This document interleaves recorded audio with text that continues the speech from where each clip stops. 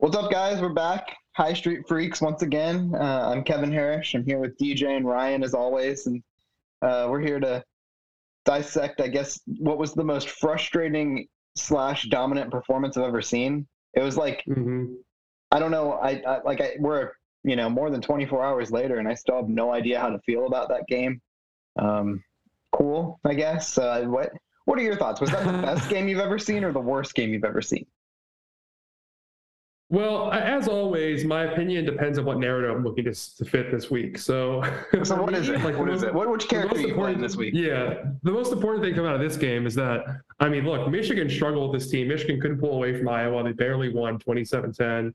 Got outscored in the second half, if I recall correctly. Ohio State pulled away. That's the difference between Ohio State and Michigan, right? Michigan allowed 87% more yards than Ohio State did in a game and produced 0 turnovers in a game where Ohio State's elite defense produced 6. All you need to know, right? Michigan should probably pack it in this season. I think we learned all we need to before the end of this year. Ohio State's winning the Big Ten, boys. Yeah, I'm ready. Hit the simulate button, man. Yep. Give me. Actually, we can play out. We can play out this week. I know it's in the review, but yeah, I'm ready to hit the simulate button, man. That game, it's just something you'll think about. Like, you'll see the score like 10 years from now and be like, oh, you won't even remember that first half. But the first half, you're like, caramba. Well, so my thing is, Michigan played. I don't think Michigan scored in the second half of their game. If we're going to continue this comparison, I think Michigan went 0 in the entire second half against Iowa offensively. And so my thing is, the way, like, if you're going to feel good about a game where you play like poorly in one half but better in the second half, I'd much prefer it to be the second half that you play good, because if you play great in the first half and then, poorly in the second half, that means you got figured out instead of doing the figuring out. And so, like, the way I see it is like Ohio State played a really good defense and it kind of like flustered them a little bit, and then they figured shit out, and then like it was smooth sailing from there on out. You don't want to be on the other end of that where you're fine at first and then the other team figures you out and then shit goes south, which is kind of what I saw with Michigan not being able to get on the board in the second half. So comparing, and I don't even think this is in the same galaxy, but Michigan fans seem to think it is. If we're comparing the Ohio State offense to Michigan's offense, just from that game, I am completely fine. It wasn't the best. Yeah, it would have been cool to see them. It would have been totally cool to see them dominate from start to finish, whatever. But like 52 points when you play completely shitty in the first two quarters, yeah, that's cool. I'm cool with that. Yeah, I mean, 100%. Like, I think, like, and also especially what's kind of interesting. Again, let's just talk about, right? Look, pretty much every podcast we do the rest of the season, we're going to talk about Michigan. Yeah, safe to say. That's what it is. Okay, that's what it is. Cool. So. I mean, like, what's also interesting, too, is the way Iowa defended both teams, like, kind of counterintuitively. I don't know if you guys, I was talking with Thick Stauskas, our good brother Dan, who's a huge Michigan fan here. It was really fascinating because, like, Iowa played a heavy box against Ohio State all day, had like 8 guys in the box the whole game. And they were playing a super light box against Michigan with 2 high safeties the whole game, which is obviously very counterintuitive to the way you think you would defend each of those 2 teams, right? Like, you would assume you would stack the box against Michigan's run attack, and of course, drop guys in coverage against Ohio State's passing game. But both teams, Iowa did the opposite to both teams. I think what's interesting about this is that Michigan kind of early on, especially, took what they could get against Iowa and just kind of ran the ball while Iowa was daring to run the ball. Whereas Ohio State kind of came with a predetermined game plan. They wanted to run the ball and didn't deviate from it until really the second half when we started on that crazy run. Kind of interesting to me. I don't know. Anything? You guys notice anything about? I mean, do you have any concerns with the way we responded to the Iowa defense? Are there any nervousness to you guys at all? I don't. And so my thing is that I was when we were in the boards and stuff like that, we were talking about how I didn't really give a good response to this because stuff like moved on, whatever. But I think that in terms of Ohio State's passing game, this is the most difficult defense that Ohio State's going to play. Maybe holistically, Illinois' defense might be better, Georgia's might be better, but I think their strength is all up front in linebacker play. I think this is the best secondary that Ohio State's going to face all year. And so the fact that Ohio State was able to, once they started, kind of their pass first offense, I guess, when they kind of just abandoned trying to establish the run. It was perfectly fine, and receivers were getting open.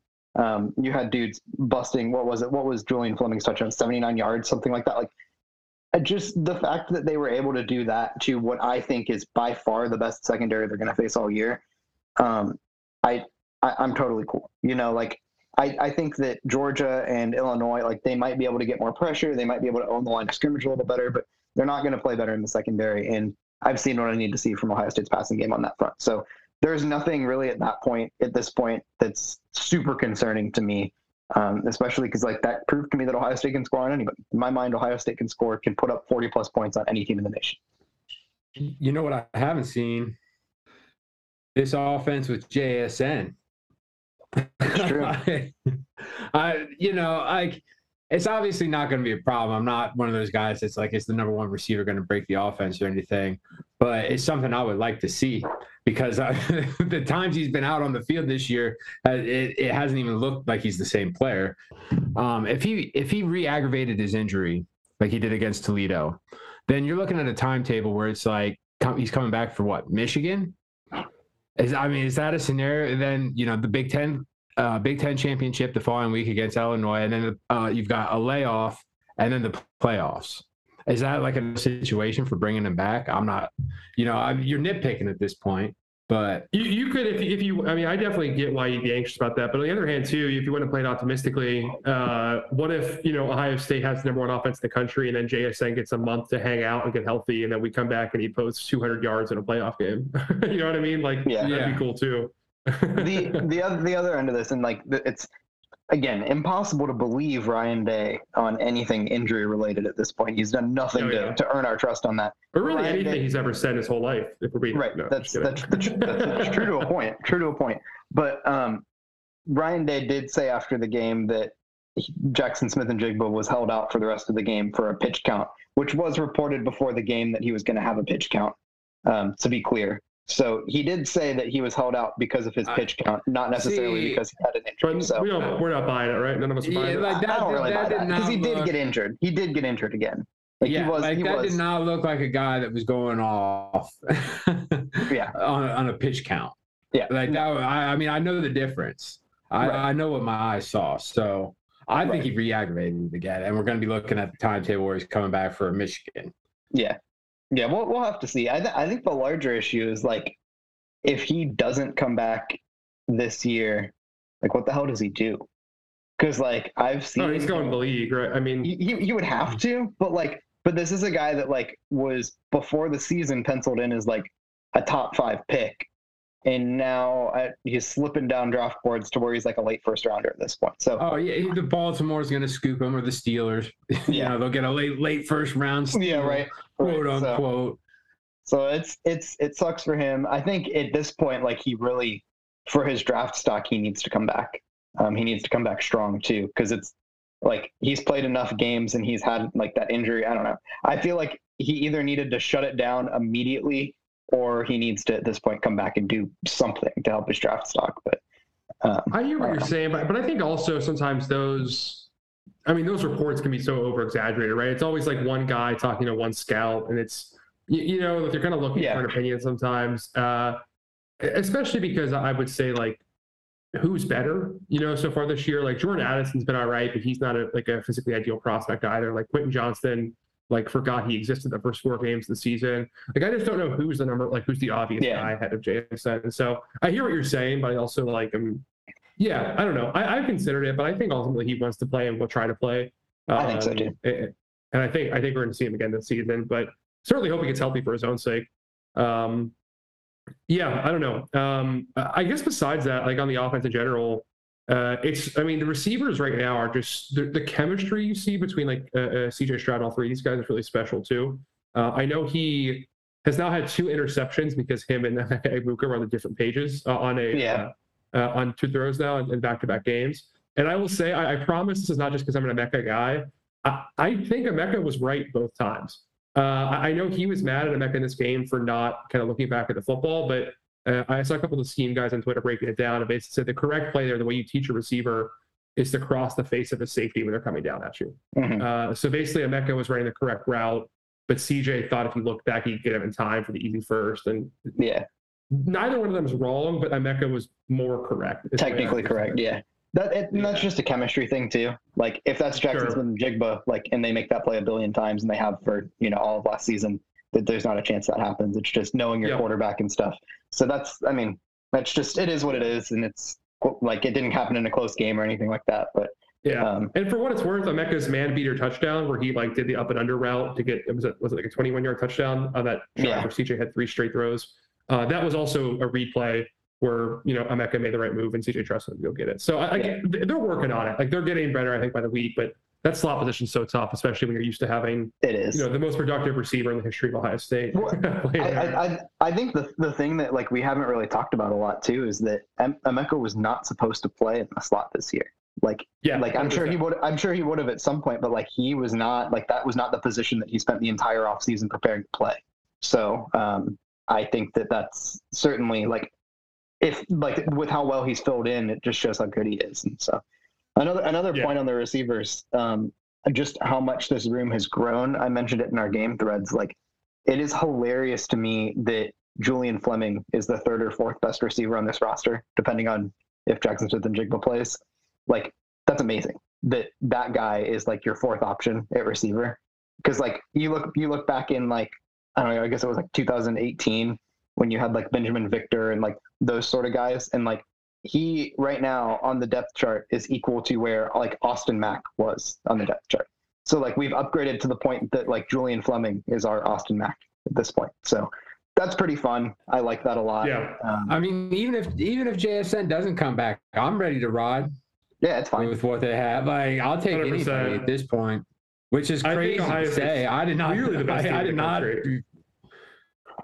What's that? Yeah.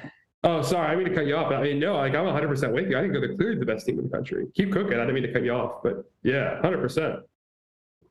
Yeah. I mean, I just based on at this point, like it's just, and I knew this was going to happen when they put a pasting on Iowa like that.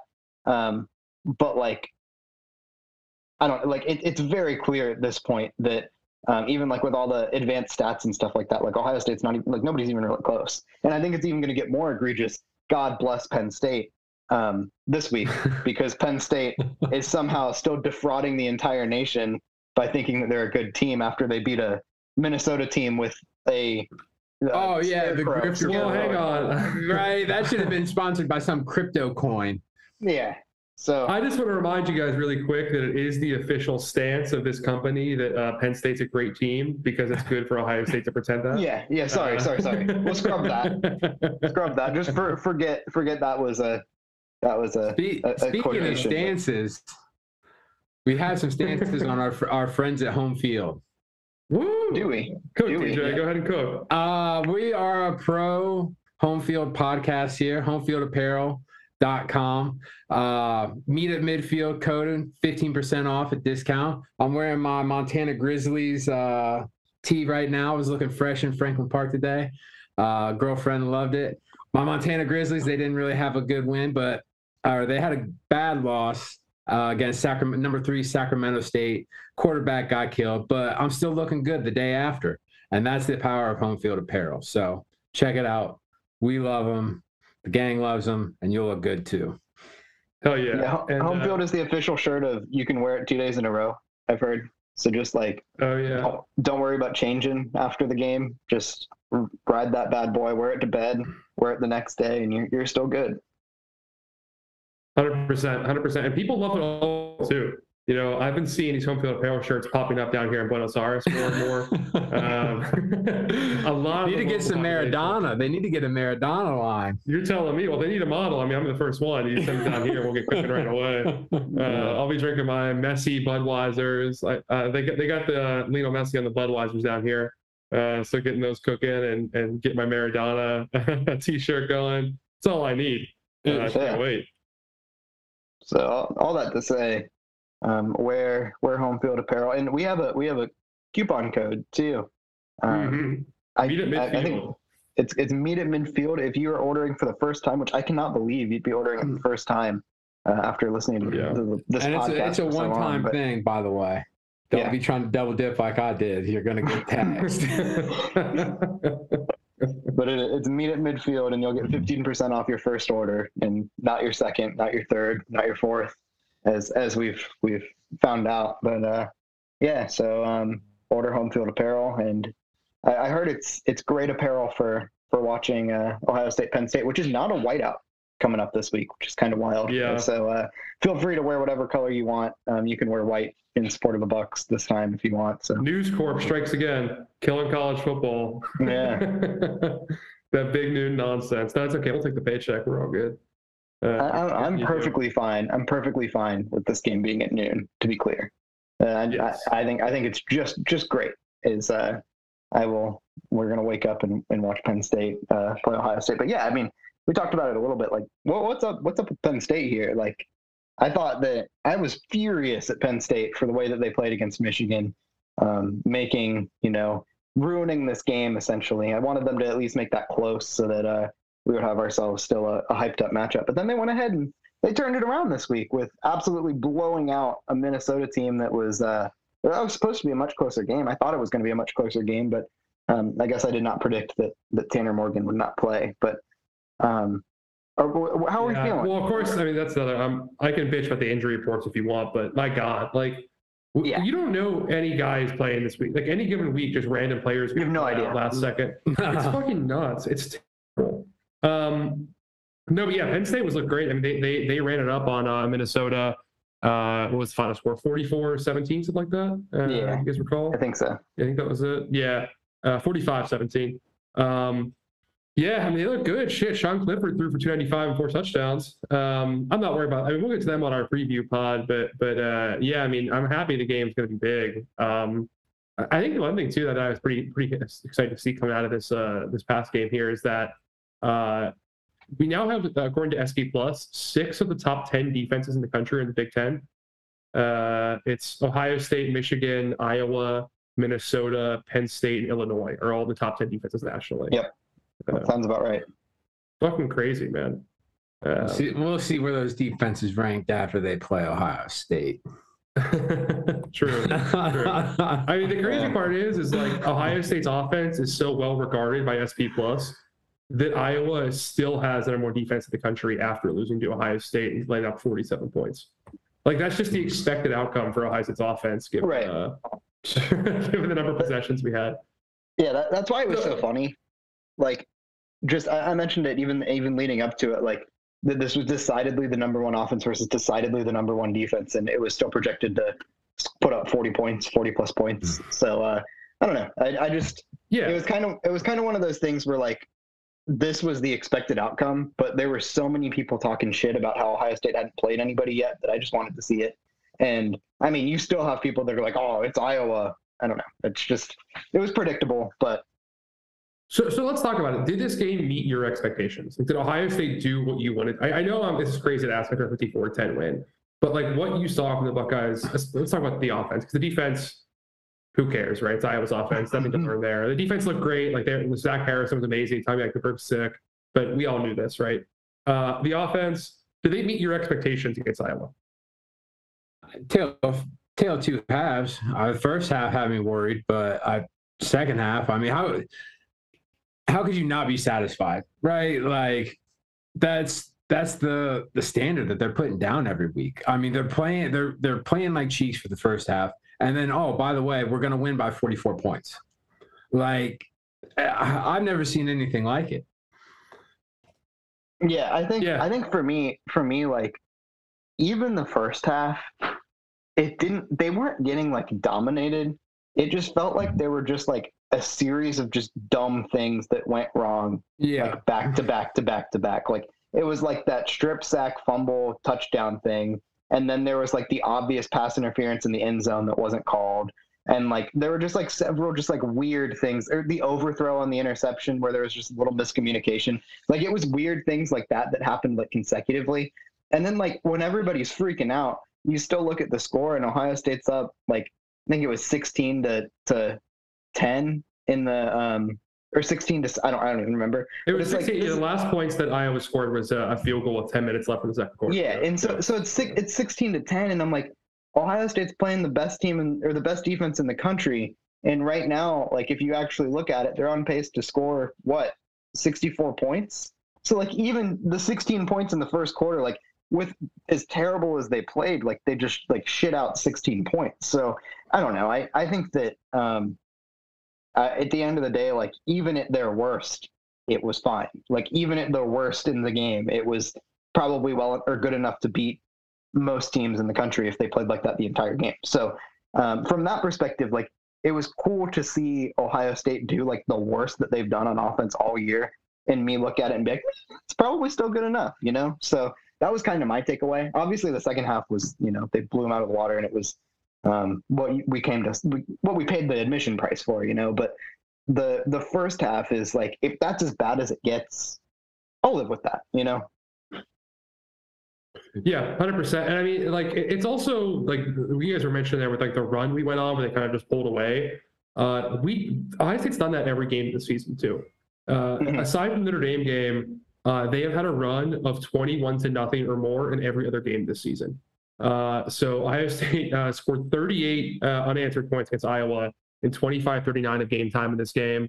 They did 28 straight against Michigan State in 19 minutes, 28 straight against Rutgers in 23 minutes. Also did 21 straight against Rutgers separately in 10 minutes, 28 against Wisconsin in 16, 28 against Toledo in 20, and 21 against Arkansas in 9 minutes.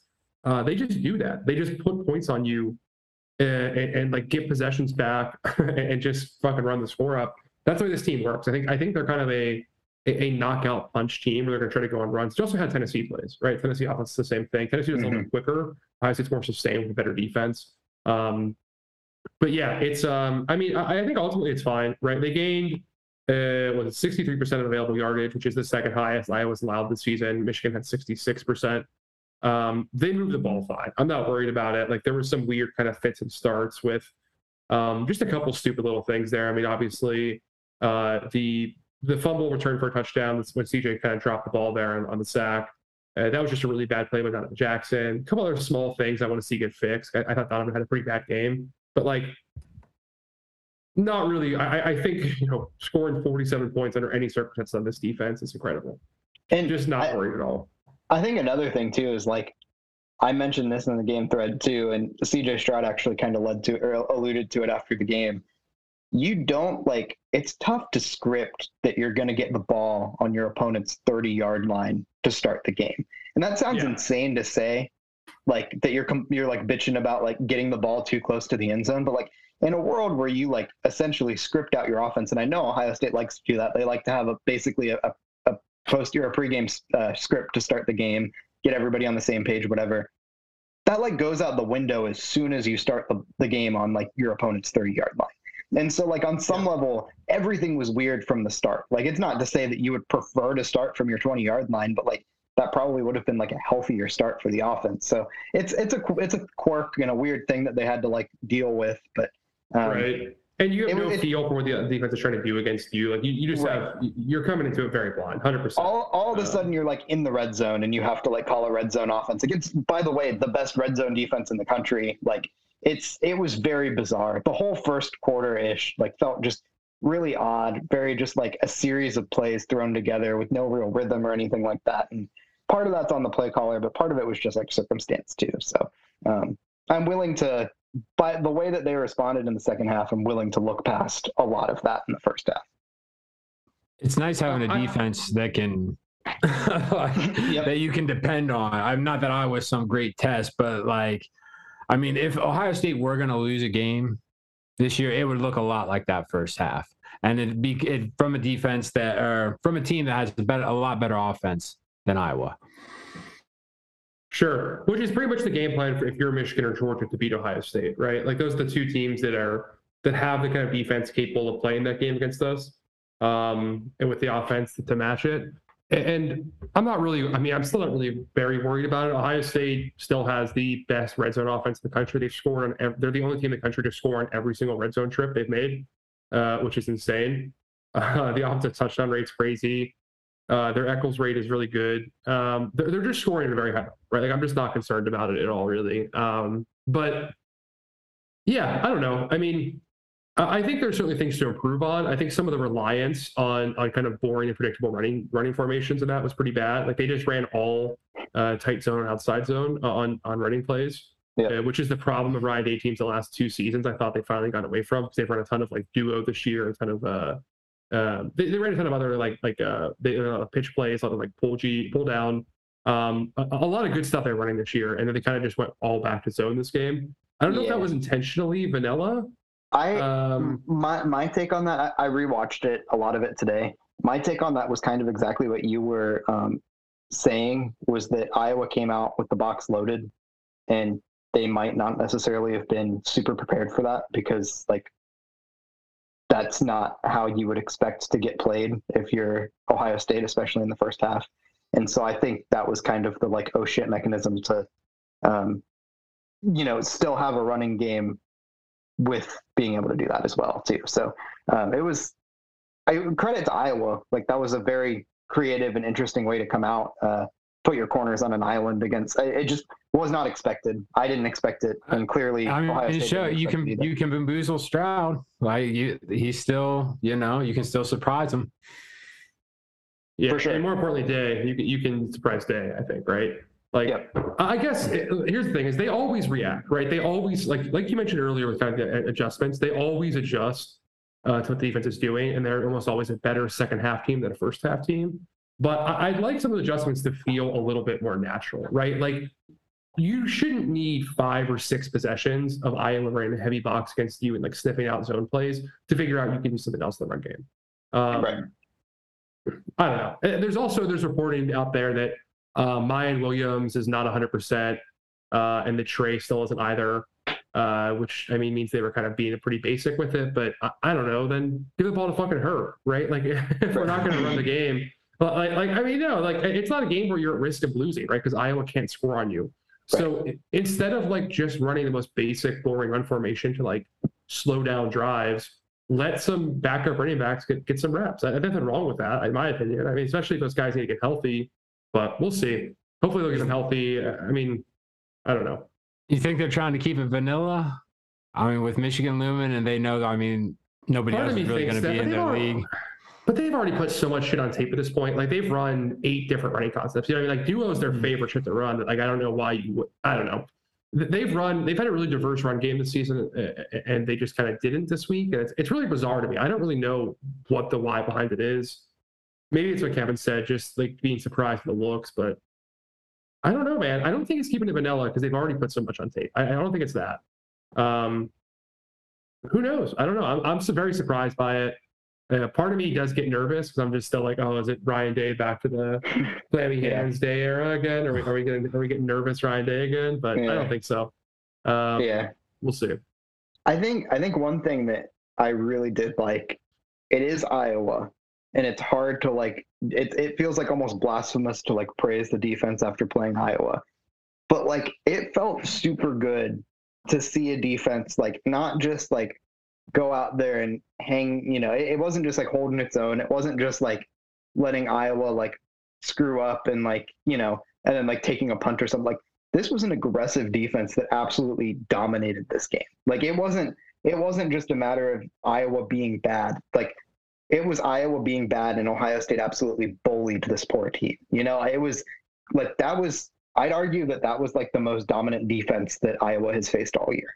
And it was, I mean, at the end of the day, Iowa got 3 points. It looks a little bit worse because they had that, the defense scored a touchdown, but like that should have been, you take away that defensive touchdown, like Ohio State outscored that Iowa offense, like what, 47-3. So I don't know. It's really tough, but like when it was 6 turnovers, right? That defense forced 6 turnovers. I don't care who you're playing. If you force that many turnovers and you're that many chaos plays, that many sacks, being in the backfield that many times, like, this is still a D1 team with like hypothetically Division I players. Like, I don't know. I was just really happy. Well, you got to fire your son at that point. Like, for sure. Maybe not fire him, just do him what they did to Tim Hinton, demote him to an off the field role.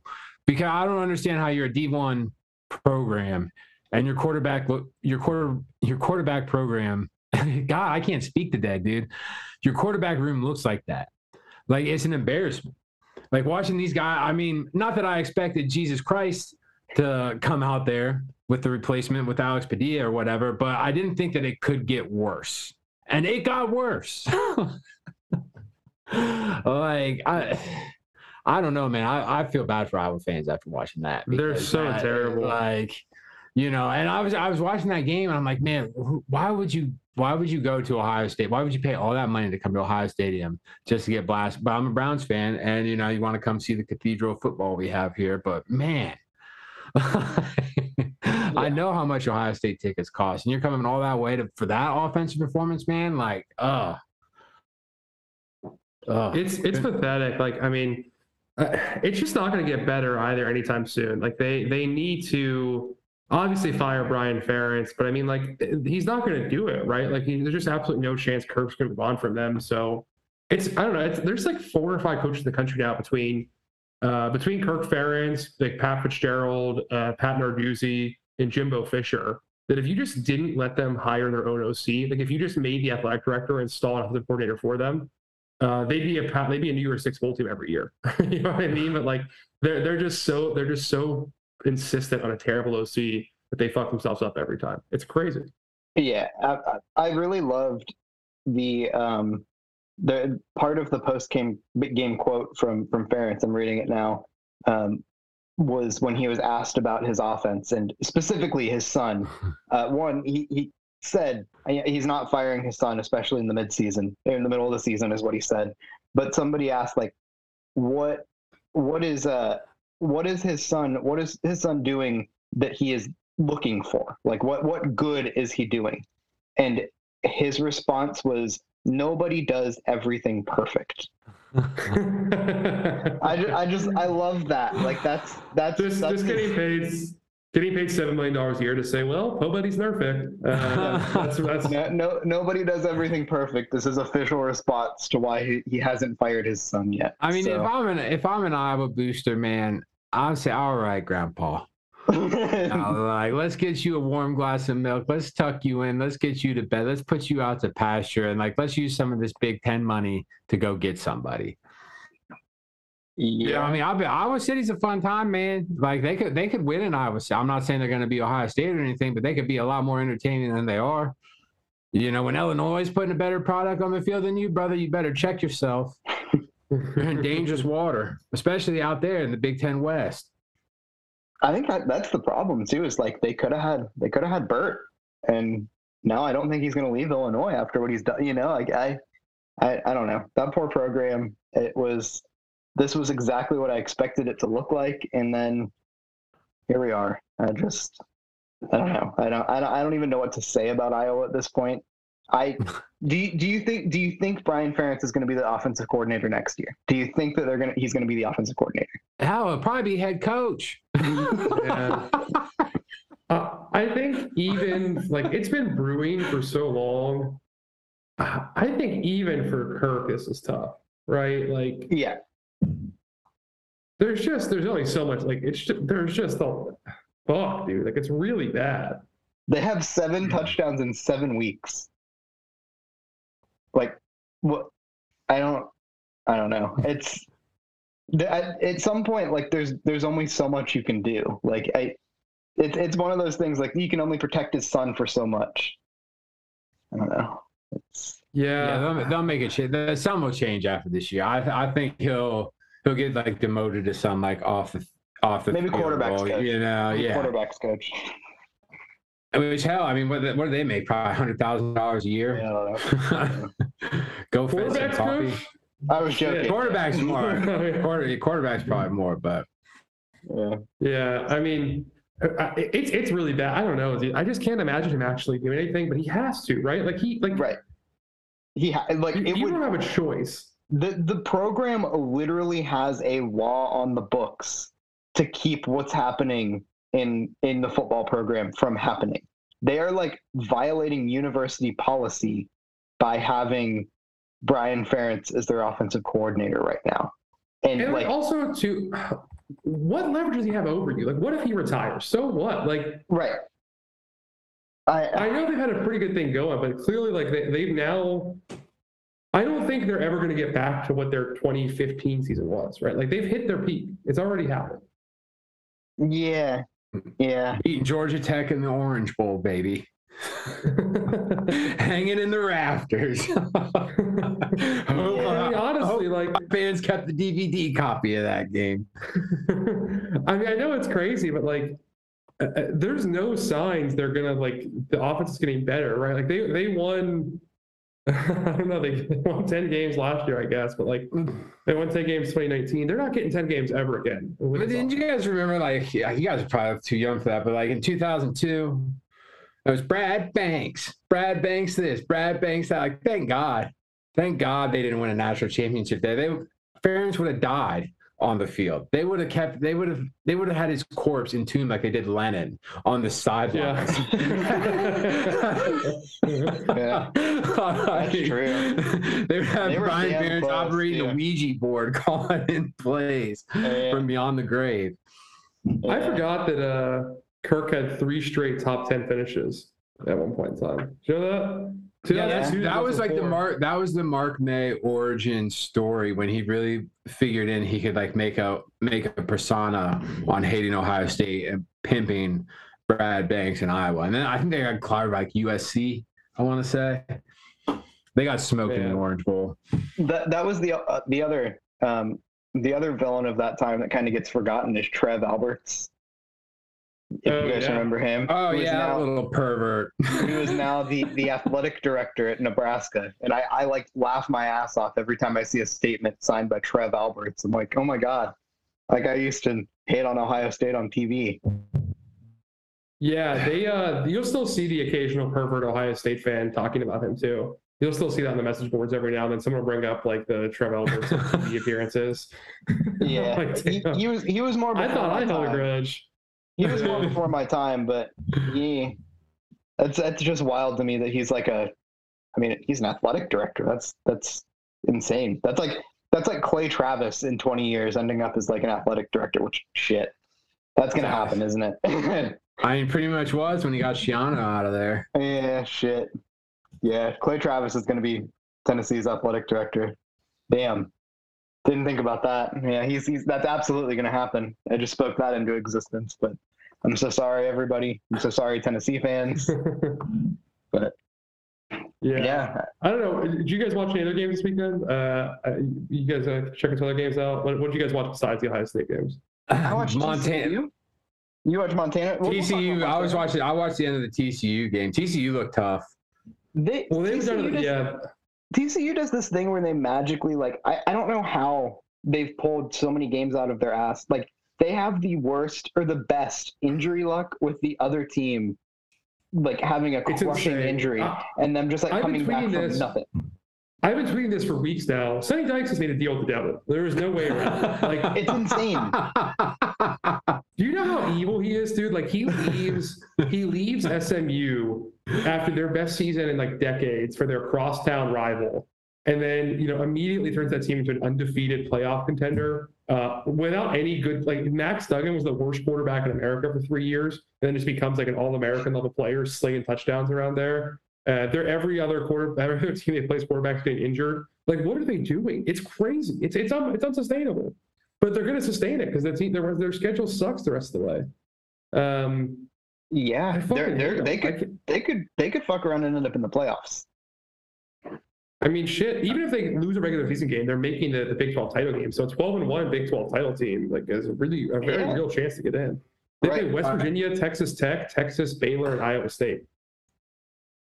Yeah, like Texas and Baylor are tricky road games, but they should definitely go 12-1 on that schedule. Plus, where they play the Big 12 title.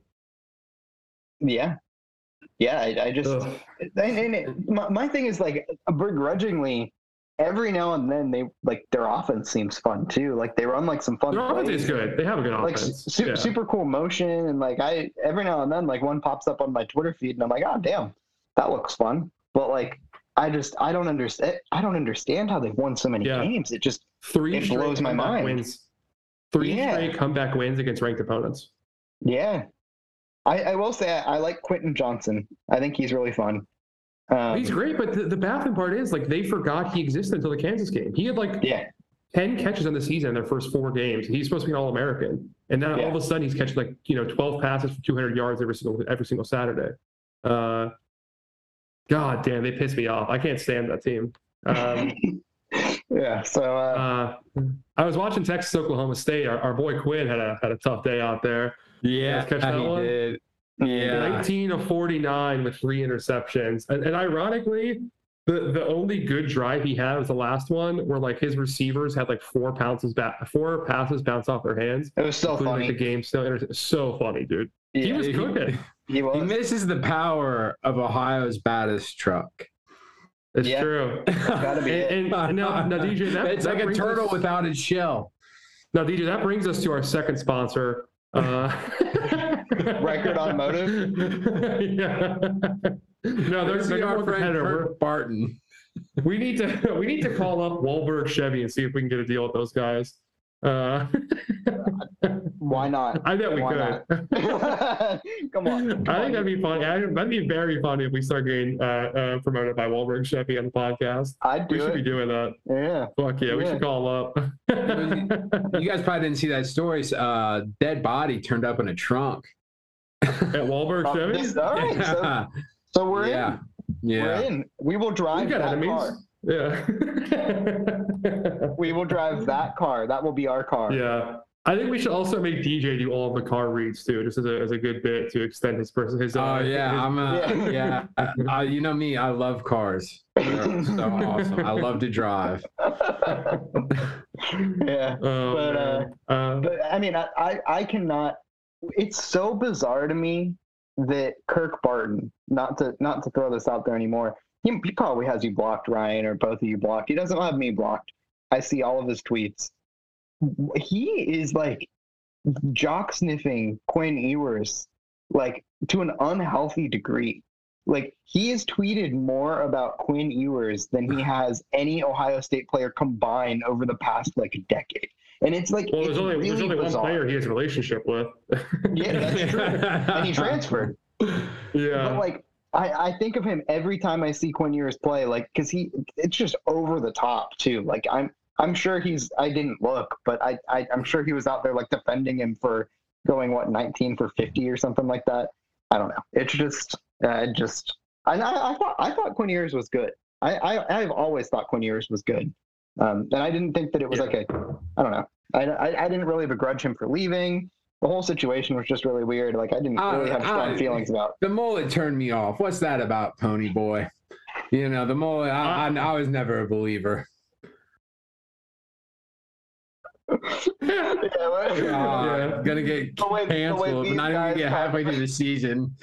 Ryan's trying to get us canceled. We'll chop that one out.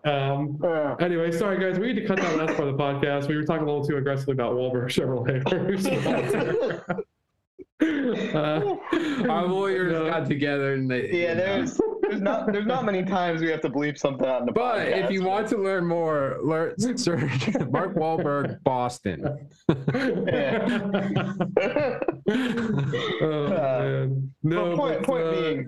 Point being, I watched that same game you did, and it's like he like plays backyard football. It's the weirdest thing. Like it's kind of fun to watch, but like he's like flinging the ball up, and like it's almost like a fly ball in baseball. Like the ball goes off the screen and then just like hangs up there for like 20 minutes, and then it comes down, and like it didn't work for him because like 5 different times it just gave the secondary a chance to spot the ball and get under it, and I don't know. It's just really bizarre. I don't know what he's doing. It's like watching a Harlem Globetrotter try to play in an NBA game. Yeah. He's like doing weird sidearm things, and like he's got the arm talent clearly, but like he's just making really bizarre decisions. I don't know. Yeah, I don't know. I guess it was really bad. I mean, I think he was just also overwhelmed by how bad their line played, right? Like those guys could not block a fucking soul on Saturday. They were terrible. Besides that, I also caught the Clemson game. I wanted to talk about that because I swear to God, I was keeping tabs on it when we were watching the Ohio State game. Man, I was lining up a Syracuse. There's some sick Syracuse jackets out there. I was like, I need a new jacket. I'm lining one up, bro. I switch over for the coronation, dude. That think Dabo Sweeney is somehow out of his box, buried in my rose garden. It's gonna be even funnier, dude. It's gonna get so much funnier though, because they're absolutely gonna make the playoff, and then they're gonna get cooked in the first round. I'm praying we get the first. I hate that Dabo. Dabo has shown the ruthlessness though. Like he will bench DJ. He has shown Urban Meyer. Urban Meyer, But then he backtracked. Yeah, then he backtracked on it. Then he was like, actually, DJ's our quarterback going forward. Yeah. He backtracked it immediately, like in the post-game interview. He's a fucking turd. Yeah. But I mean, also, I think he will. I think he will change it though. I mean, you have to. I think. That's fine. DJ's been fine this year. DJ's been good this year. Honestly, he's not. He's not the reason why I'm not nervous about them at all. They're just top to bottom. They're a mid team. They're mid. Yeah, absolutely. They don't do anything well. Yeah, especially because Kate Klubnik, like they've given him 2 chances, like 2 or 3 chances now to come into games, and he's completing less than half of his passes. He's 9 of 19, throwing at 4.5 yards an attempt. Like if he had shown anything, they might give him a shot. But he looks like a bum too. No, I mean.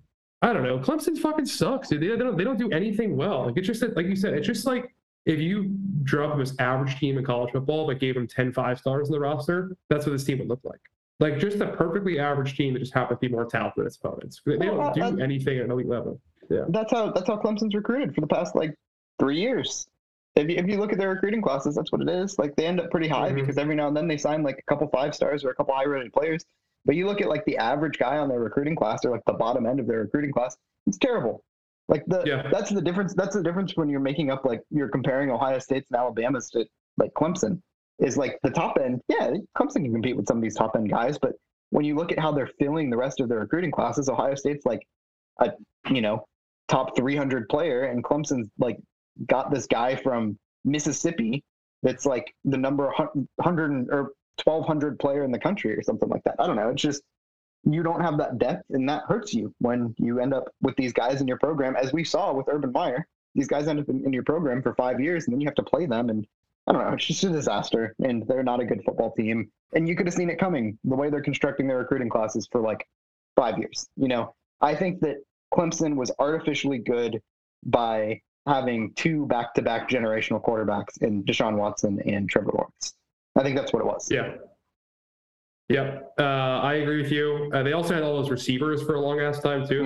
They were able to get they just had a lot of guys they could chuck the ball up to and get something to happen. And they're not coming through anymore. We're not seeing those boys hanging around. They're coming to Ohio State group. That's right. And when this D-line group is gone, I mean, the bottom's going to fall out on Clemson because they clearly don't have a passing offense. They've never had a rushing offense. Their corners suck. It's just this D-line. It's just the D-line is winning the games. Yeah. But that's just also a holdover from Venables too, and Venables is gone. They're not going to be able to get those. Yeah, I believe he took. He might be back. Coaches. Yeah, fair enough. But he had 2 D-line. They had 2 D-line coaches at Clemson. He took one of them with him too. I think I forget which one it was, but he took one of those guys with him. No, man, they fucking suck. Although I am annoyed. I'm going to point out they do have a freshman starting right tackle from Ohio. Who is that kid from Strongsville that Ohio State missed on because of Greg Studrawa? Oh God, I can't remember his name. I'm pulling it up right now. Fucking Greg Studrawa. He's from Strongsville. Yeah, strikes again. It's a miracle Ohio State got Paris Johnson Jr. A miracle. Yeah, absolutely. Number 78. Let's see what's his name. This is great podcasting here. Blake. Yeah, we just. Oh, that kid. Yeah. He was good in high school, too. I once saw him play. He's a good player. Starting as a true freshman at right tackle for Clemson. Been their best O-lineman probably as a true freshman. Yeah, it's a miracle that the offensive line recruited the way that it did. The offensive line recruited itself. Ohio State landed these guys despite Greg Studrawa for like 5 years. It's incredible.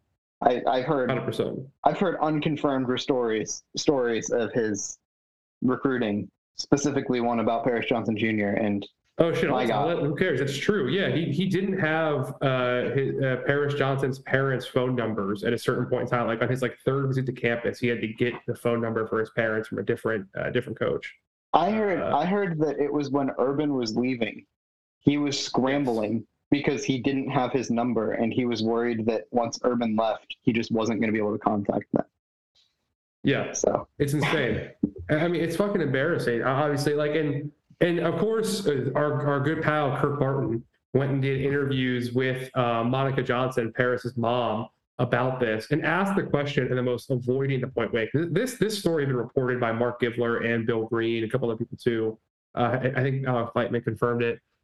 Basically, the story about Studrawa not having Paris's family's number, and then they went and asked that, like, does Greg Studrawa currently have your phone number, shit like that. And they just, like, of course, totally avoided the actual question to play, and, like, you know, and of course, when the kid's already on the team, his mom's not going to go on a podcast about Ohio State and say that the position coach is a bum-ass recruiter, and he's you know what I mean? Like, come on. I wish she would, though. The invite's open. It'd be funny. Yeah. It'd be funny. Yeah. Well, her, we'll have a podcast here because I want to tell you guys something off the air that I don't want to say on the air. So, big day for editing the podcast.